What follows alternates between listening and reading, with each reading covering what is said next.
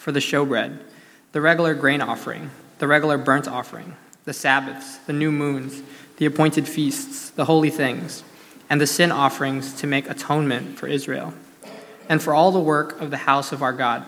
We, the priests, the Levites, and the people, have likewise cast lots for the wood offering, to bring it into the house of our God, according to our fathers' houses, at times appointed, year by year, to burn on the altar of the Lord our God, as it is written in the law. We obligate ourselves to bring the first fruits of our ground and the first fruits of all fruit of every tree, year by year, to the house of the Lord. Also to bring to the house of our God, to the priests who minister in the house of our God, the firstborn of our sons and our cattle, as it is written in the law, and the firstborn of our herds and our flocks, and to bring the first of our dough and our contributions, the first of every tree, the wine and the oil, to the priests, to the chambers of the house of our God, and to bring to the Levites the tithes from our ground. For it is the Levites who collect the tithes in all our towns where we labor. And the priest, the son of Aaron, shall be with the Levites when the Levites receive the tithes. And the tithes shall bring up the tithe of the tithes to the house of our God, to the chamber of the storehouse. For the people of Israel and the sons of Levi shall bring the contribution of grain, wine, and oil to the chambers, where the vessels of sanctuary are, as well as the priests who minister, and the gatekeepers and the singers. We will not neglect the house of our God.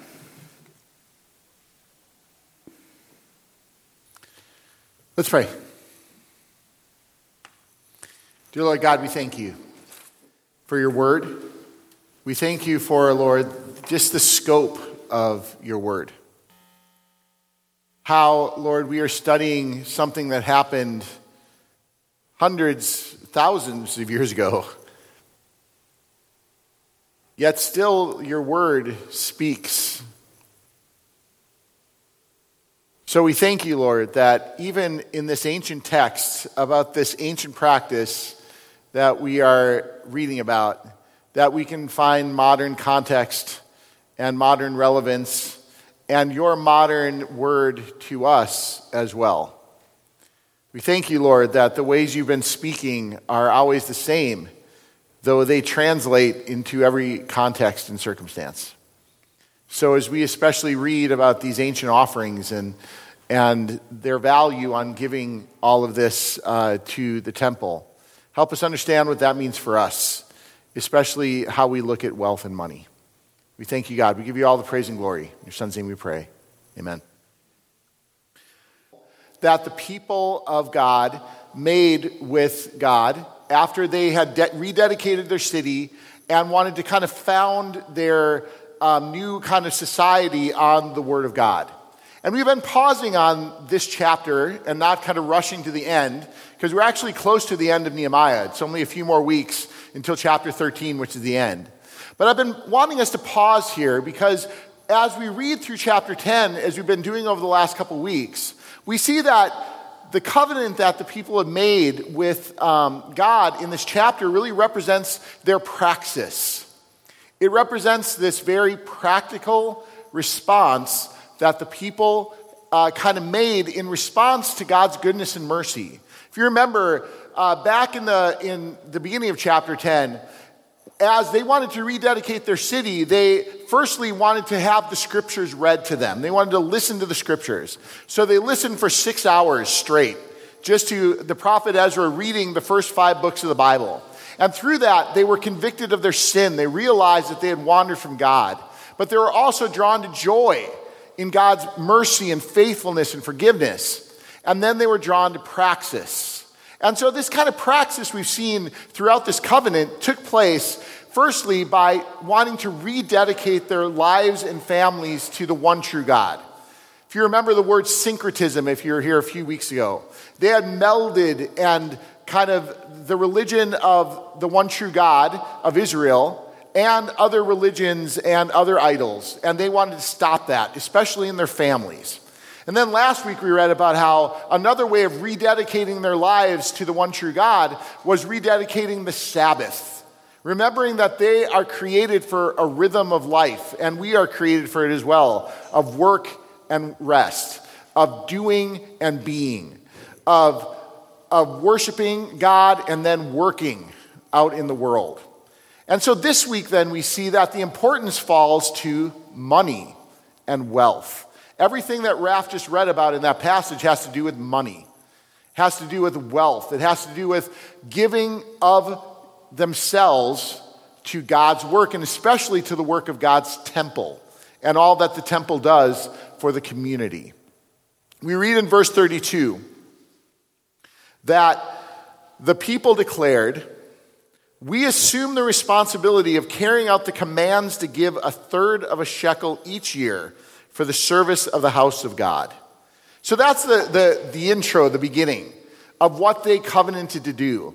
And this has a real historical significance, because when the people of Israel were called out of slavery in Egypt, and they were brought out by Moses, Moses commanded that each of them give 1/3 of a shekel as kind of an atonement price, that they were ransomed by God, they were given new life by God, and now this is kind of how they contribute to the community in the desert. But now the people are saying, we're going to do that every year, not just once, we're going to do it every year. We're going to give this to the work of God.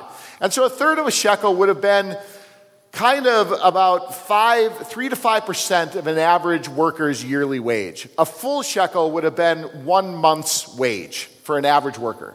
So they were saying, we will give 3 to 5% of our income to the work of the Lord through his temple. But then later in the passage we read that the people say to God, "And we will bring a tithe of our crops to the Levites," for they're like the pastors, the ancient pastors. "For it's the Levites who collect the tithes in all the towns where we work." Now the word tithe means 10%.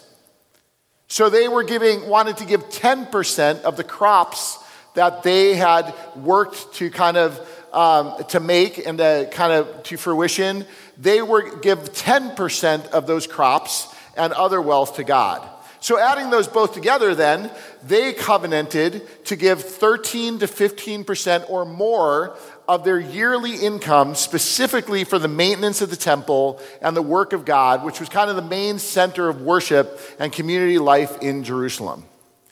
And so we see that they kind of made this covenant which was kind of costly. This was a costly covenant for their lifestyle. But we see that they didn't have to do it. Before making this covenant with God, they did not live by that rule. We see that they didn't even take a day off from work. They valued work so much and making money and making their business grow that they didn't even take 1 day off. They wanted to keep the money rolling in. So for them, they weren't practicing this. So starting to do it was not something they felt they had to do. It was actually something they wanted to do. It was that response from sin and then joy and then praxis. They did it out of a desire to recommit their lives to God, and they knew if they did that, they would also need to recommit their money and their wealth to God. And they understood this by reading the scriptures. The Bible speaks about money 800 times. 800. That's many, many more times than some other hot button issues like sex. Money is spoken about all the time in the Bible. It is seen as one of the main indicators or the main portals to sin. It's one of the main ways people get off the path of following God. And that's what the people of Israel realized, that partly their pursuit of wealth had taken them off the path of following God's way. But it's also one of the indicators of what we believe. So the way you use money, the way you understand it and value it, is also going to show who you are. And we can see this very clearly in the world around us. You can see very clearly, we usually see this in very wealthy people, because they're the ones we actually see using their wealth in ways that we can actually see it. We can see exactly what they value by what they are purchasing, by what their lifestyle is, and what they use, kind of what they're spending on their lifestyle. So in the midst of this, as the people of Jerusalem were reading the scriptures, they realized these two things. They realized the Bible is telling them that we were led into sin partly by this quest for more. And also that showed the people around them that they didn't worship God, that they worshiped another God. It was an aspect of syncretism, a blending of faiths and beliefs. So because of that, they wanted to return. And that's why this section is so long. I don't know if you've noticed this, but the other two passages that we studied from Nehemiah last week and the week before were one verse long. All of one verse. And we had a whole sermon on one verse in those sermons. But this is a long section with a very detailed kind of parts to it. I mean, they're saying, give to this. It's a huge list of different things that they're called to give their money and their wealth to. And when they're doing that, we can see they're not just doing it as an obligation. Okay, yeah, for God to love us, we got to do A, B, C, D, E, F, G. But there's a deeper significance that's really for us as well. The deeper significance is that they tithe and we tithe to remember that God is the Lord of our wealth. That's why they tithed, and that's ultimately why we are called to tithe as well. In churches, over the years, Christians and churches have kind of settled on the tithe, 10%, as kind of the recommended way that we're called to give back to the blessing of the church and also to God's work in the world. The tithe is 10%, so that's kind of the recommended way. Some people cannot give 10%, so they give 1 or 2 or 5, but 10% is kind of what churches have settled on. And if that's done just with a sense of obligation, there's no power to it. It's just another thing you do. Okay, I got to give money. That's what you do when you go to church. And it can even be done with a sense of suspicion, like, what are they using the money for? Why do they need all this money? What's happening? It can be with that kind of sense of skepticism too. But still in the midst of it, we're called to give not because I need more money or the church needs more money, but out of a sense that we tithe to remember that God is the Lord of our wealth. Obviously, if there's abuse, and that's a reason why a lot of people don't tithe, because there's been abuses of it. You see churches using money in crazy ways that are totally non-biblical. So people go, I don't want to give my money to that. When I was a new Christian, I always wondered, why do we do an offering every time in church? The people would come around, as we just did, with the basket or with whatever it is, and I was wondering, why are they doing this? We're supposed to worship God here. Why are they taking our money in the service? This seems just kind of sketchy to me. But the one thing we see here that the people of Israel saw as well is that worship and the tithe are connected. Tithing in the scripture is elevated to worship. So that's why we do it most weeks. We tithe as part of worship because that is part of giving worth to God. We give worth to God every week through amazing worship like we have this week, through scripture reading, through prayer, but also offering is part of that as well.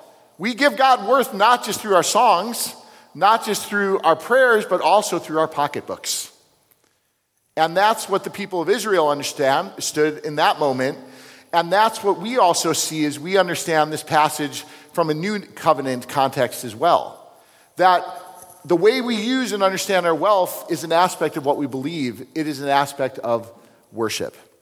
So as we look at this passage today, we're going to look at the deeper practices around tithing in Nehemiah.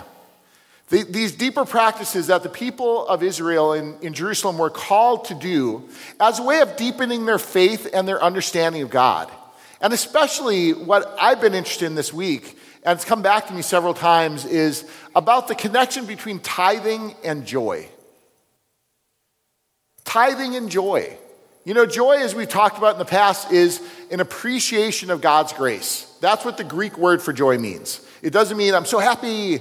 It means appreciation of God's grace. So how can tithing be an outpouring of God's grace, and especially an appreciation of God's grace? I think for some of us actually in this room, you are joyful givers. Like you tithe out of a deep sense of your identity in Christ. It is a deep conviction of yours. It is something you value. It is something that you kind of do as a blessing. But I know for a lot of us in this room, including myself often, tithing is not a joy. You know, there's a lot of internal resistance to tithing. Whether it's guilt, whether it's fear, whether it's selfishness, whether it's skepticism, whatever it is, there is a lot of internal resistance to it. And so that leads us just not to do it. So whether you're a joyful tither or whether you're struggling to be a joyful tither, there's a message in here for all of us. And it is about these deeper practices. And we can see a few of them here. We see the practice of faithfulness in tithing, the practice of responsibility, and how tithing shows us about responsibility in our lives of faith, and also generosity and gratitude in tithing. So we're going to look at these as we also grapple with what it means for us to see our money as an aspect of who we believe in and who we are as believers. So firstly, we're going to look at faithfulness in tithing. We see in verse 39 that they give kind of a summary of the whole section on money. And it is this: we will not neglect the house of the Lord. That really summarizes all of the verses we read today. It is everything in one sentence. We will not neglect the house of the Lord. And that was a value statement. It showed what they believed in. You know, and if for those of you both in school and in business, I mean, often your businesses have value statements that say, this is what we're about, this is what we want, this is what we're doing. And this was their value statement. We're not going to neglect the house of the Lord. The house of the Lord, which the temple was important to them. And they wanted to show its importance through their money. But as we can see, that was costly to them, as I just mentioned. They were called to give that 15% that I just said. But then there's this whole idea of firstborns in there. There was a whole section of it that Raph read. We shall give our firstborn of this and this and this and this and this and this. Most of which, we don't have crops and livestock anymore. So we could think that doesn't apply to us. But the idea of firstborns is the first of, the best of something. And they didn't just give the firstborn of one thing. They gave the firstborn of everything. So if they had crops, they gave the firstborn of it. If they had, livestock, they gave the firstborn. If they had orchards, they gave the firstborn of every little thing. So then the tithe goes from 12% to 15% to up to 25% or whatever it is. So it was a costly endeavor for them. And it was costly because it was a new lifestyle for them. As I mentioned before they entered into this covenant, they didn't practice this. They were working for themselves, so they had a sense of entitlement. So all of what they had, and excuse me for not having accurate things here, it's from Eben's toy chest here, but they had crops and livestock. So they had not dinosaurs, and elephants, but use your imagination. Big giant sheep and a huge cow and other stuff like that. So they had all these things. A wolf, I don't think so, but still. All of these things they would look at as theirs. This is their stuff. And if we had a modern context to this, we would say, okay, well then we would add other possessions in there, giant cars, if you have one, and cool Jeeps. And also things like our, maybe a boat you have. But even things like your phone and your wallet, your credit cards, your cash. These are all a part of what our wealth is that we add to it. And maybe a horny lizard. You might even have that too. I don't know. So all of this stuff, the Israelites thought was theirs.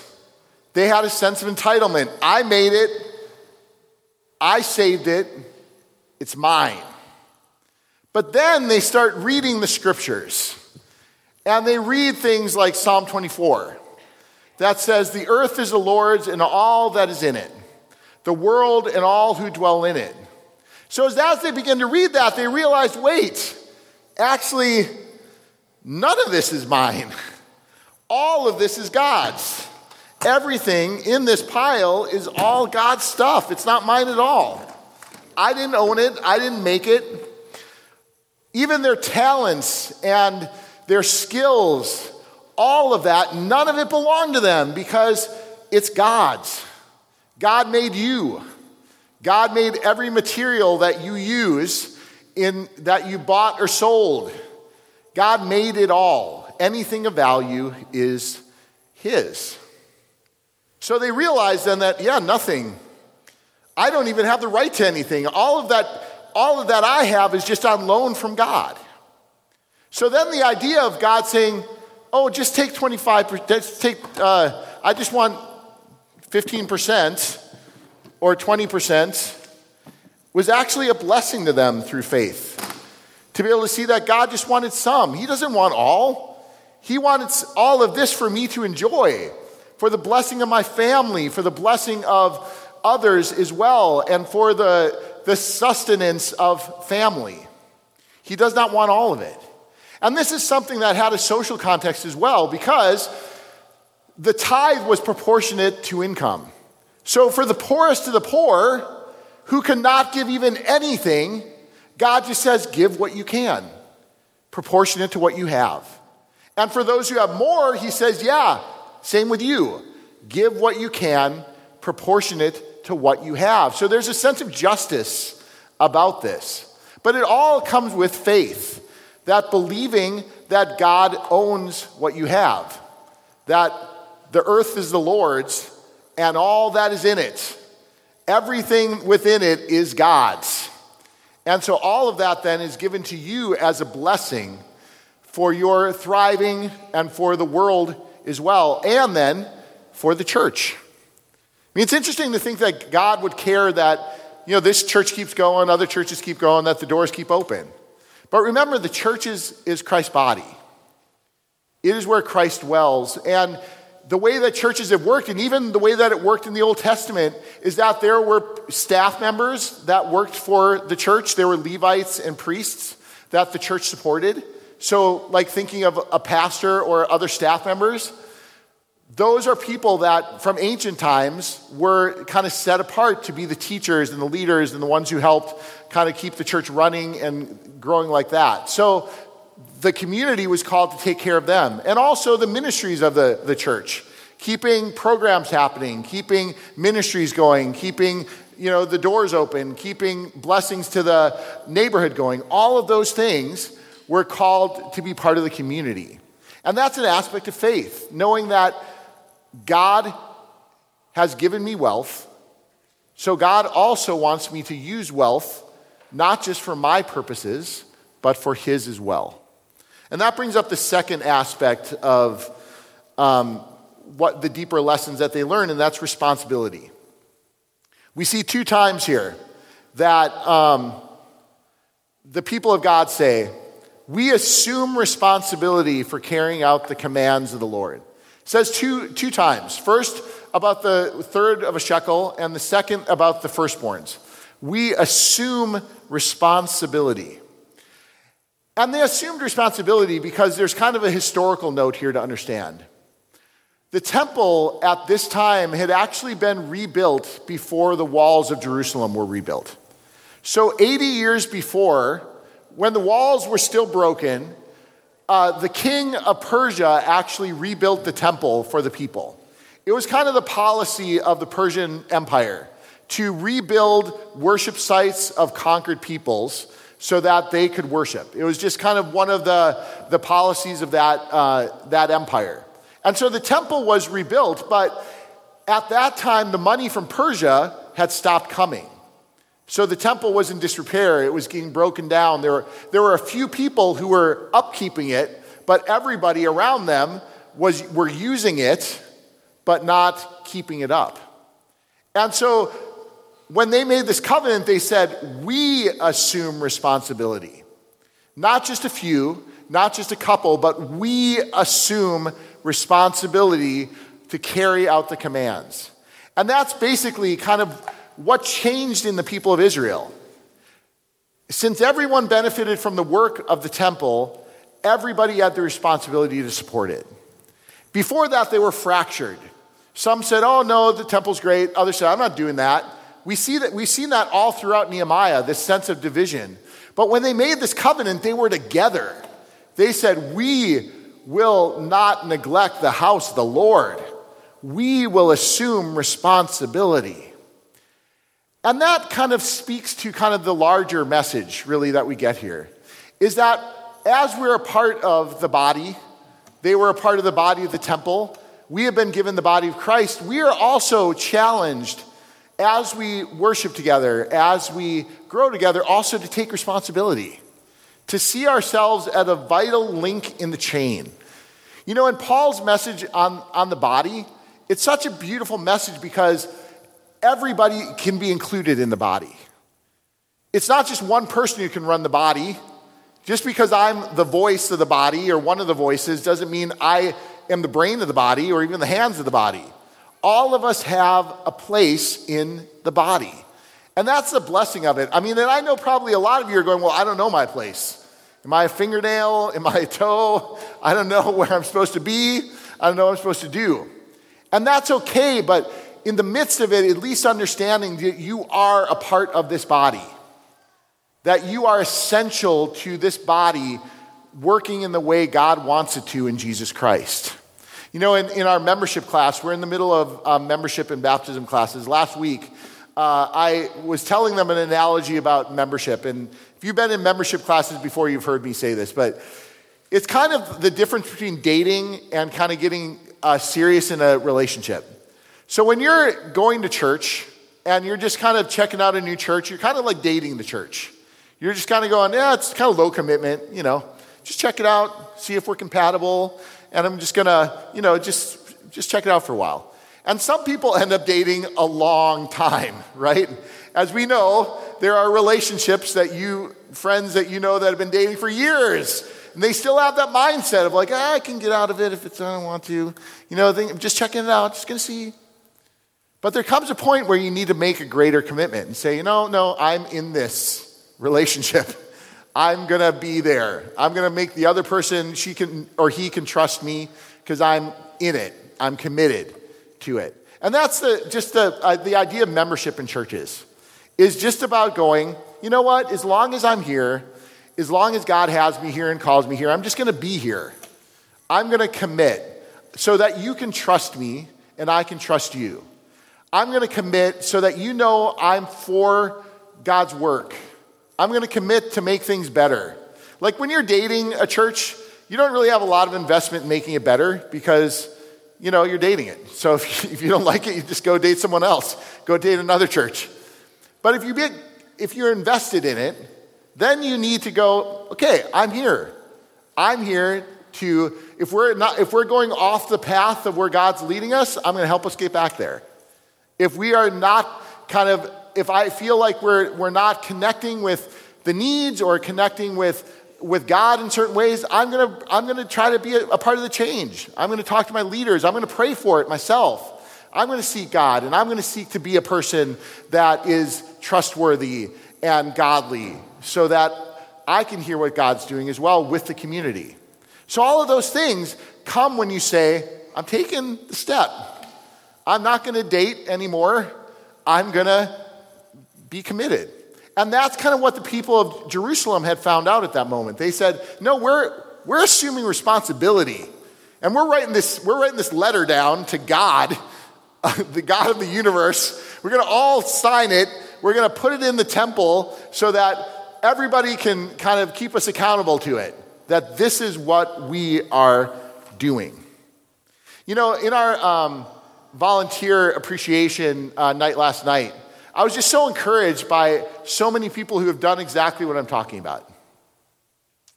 Just hearing testimonies of different people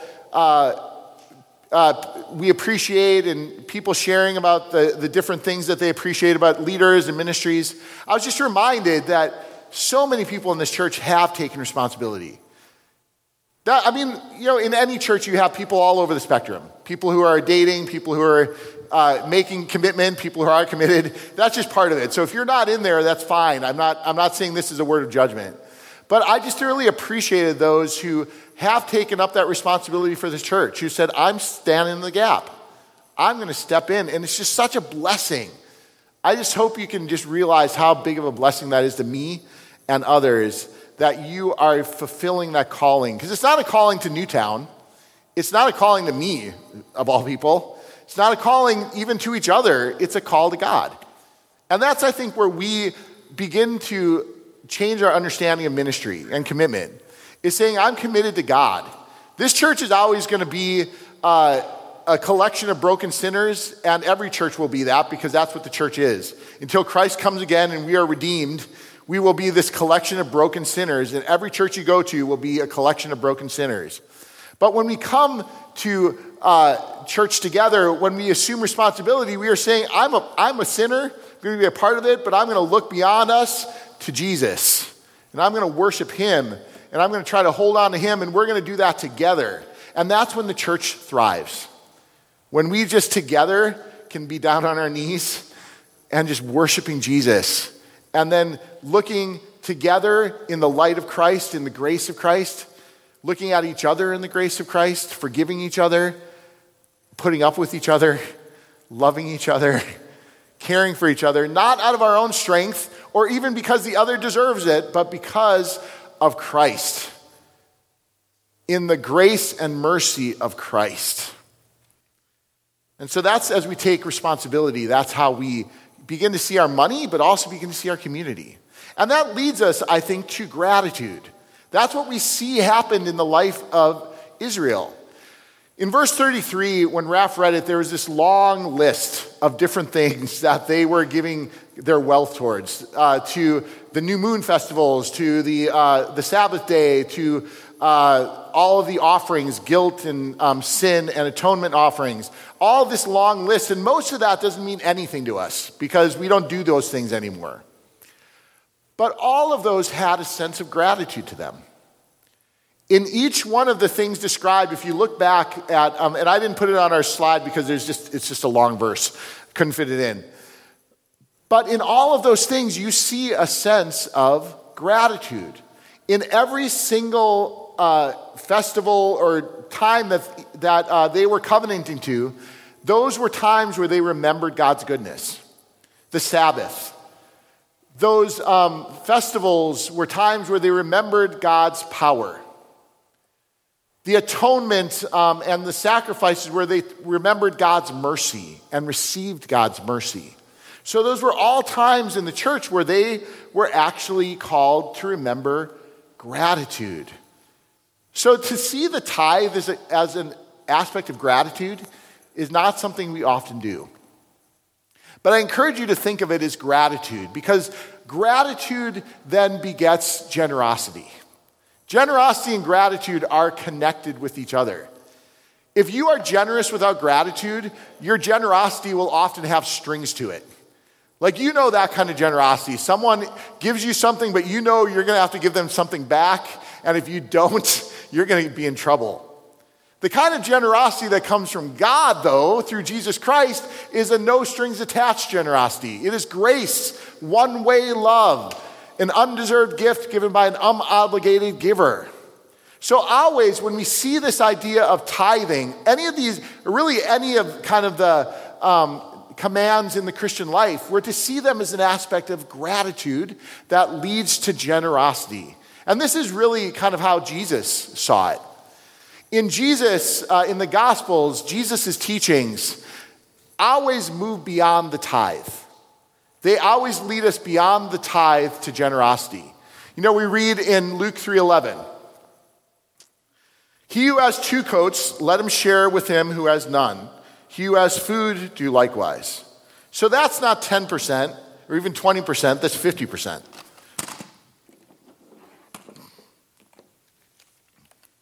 And then Jesus says, If you will have treasure in heaven, go sell all of your possessions and give them to the poor and follow me. Again, not 10 or even 50, but 100.